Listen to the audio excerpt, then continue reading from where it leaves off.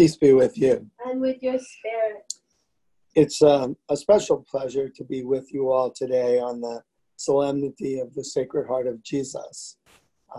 Obviously, for those of you who know me well, realize that I'm very devoted to the Sacred Heart of Jesus. And that devotion actually dates back before my memory, because for those of you who may not know this, when in the early 1950s, my father consecrated our family to the Sacred Heart. And it was an official kind of a program in those days in the church where families would have an image of the Sacred Heart of Jesus, and there was an actual consecration.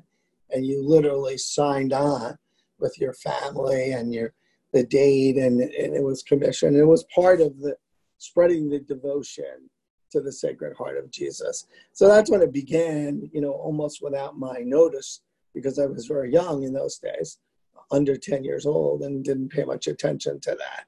But in terms of my own life, of course, it's taken quite a position in my own life spiritually to be devoted to the Sacred Heart of Jesus. And actually, even before I met Maria Esperanza, I would pray a prayer of consecration to the Sacred Heart of Jesus.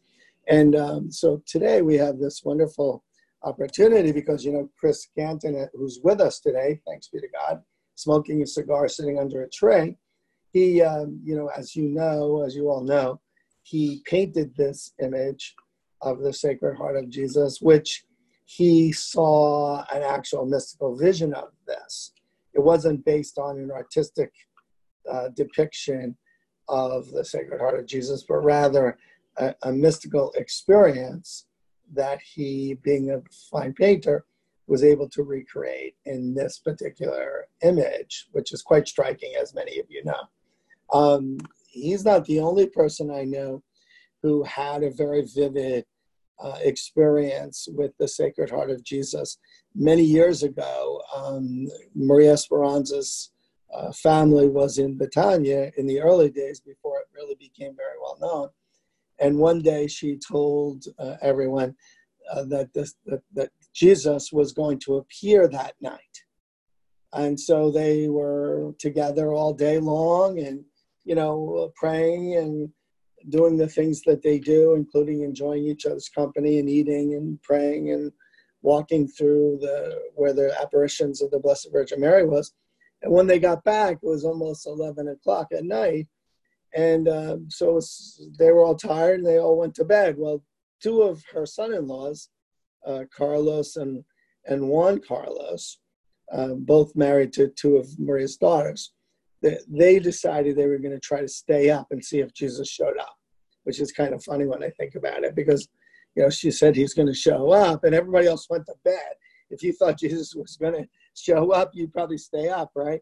Well, it was such a happenstance with them.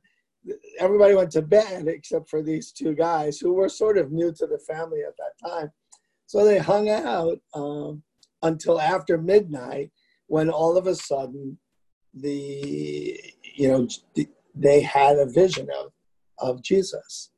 And they said, when they describe it, they said they could see his heart in his body, and then you could see his heart come out of his body, just like this. His heart seemed to come out, not to be a part at one point in his body. And, when Chris showed me this image, and when Chris first told me about what he saw, in a way, it was sort of an authentication to me that what he really saw was what these other people had seen. So it was kind of funny to me. I believed him. I did believe him. But just knowing that he had an almost identical experience to two of Maria's son-in-laws, it was just very interesting to me.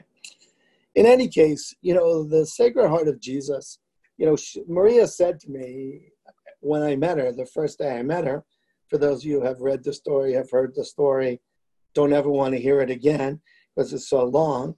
But that the second thing Maria Esperanza said to me, the very second thing she said to me is, do you pray to the Sacred Heart of Jesus? And I answered her immediately. I said, no, I don't. I know what the Sacred Heart of Jesus is, but I don't pray to the Sacred Heart of Jesus. And she said to me at that time, from now on, whenever you pray, I want you to pray to the Sacred Heart of Jesus, because our Lord will give you whatever you ask of him if you do that. And, in some sense, that was the beginning of my ministry, if you will. Because my ministry started, and it continues to be, a prayer ministry, a ministry of prayer, right, of intercession, and to use my connection to the Sacred Heart of Jesus, which God gave me from the time up before I knew what he did, through Maria's intervention, through my own encounter with Jesus on several occasions, that he is the central point of what I do, his Sacred Heart. And in fact, my ministry for the longest time was called the Healing Ministry of the Sacred Heart, not the Healing Ministry of Divine Mercy. And it became the Divine Mercy Ministry, not because I decided I liked the name better, but because Jesus recommissioned me on top of my first commission to have this ministry and of spreading the message of divine mercy throughout the world. And so that's what really necessitated the change. But the underlying spiritual logo, if you will, is Jesus' Sacred Heart. It is the central focus of my prayer, the central focus of my devotion and connection to Jesus. It is the most important thing, and the most important and strong connection between the two. And, in some sense, there's another sort of parallel experience. And as many of you know, in 1997, I experienced the transfiguration with my heart pierced, right? Mystically pierced. And if you look at the heart that Chris painted, you'll see right there, you'll see where the spear of the soldier pierced Jesus's heart after he died on the cross. Okay. And that experience that I had in 1997, on October 12th, 1997, was, in a way, you could say almost like a reenactment of that, what happened in that situation. Except in my case, instead of dying, I guess you could say it brought me to life spiritually in a way that I never could have imagined. So I want you to know that that the Sacred Heart is really everything behind what I do. But more importantly, the Sacred Heart is the focus and the locus at the same time for all of the graces that flow from Jesus, his heart. We sometimes say that the heart is where the soul is. Of course, in a way, it's just a poetic license, because the soul isn't not physical. So the heart doesn't encapsulate the soul, but people do it because of the importance of the heart,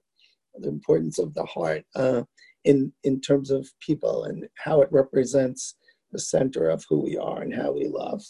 So I want to end by reading the consecration, which was printed, as you know, as many of you know, I hope, on the back side of Chris's card that he painted.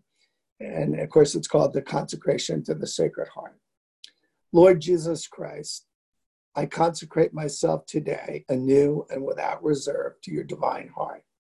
I consecrate to you my body with all its senses, my soul with all its faculties, my entire being.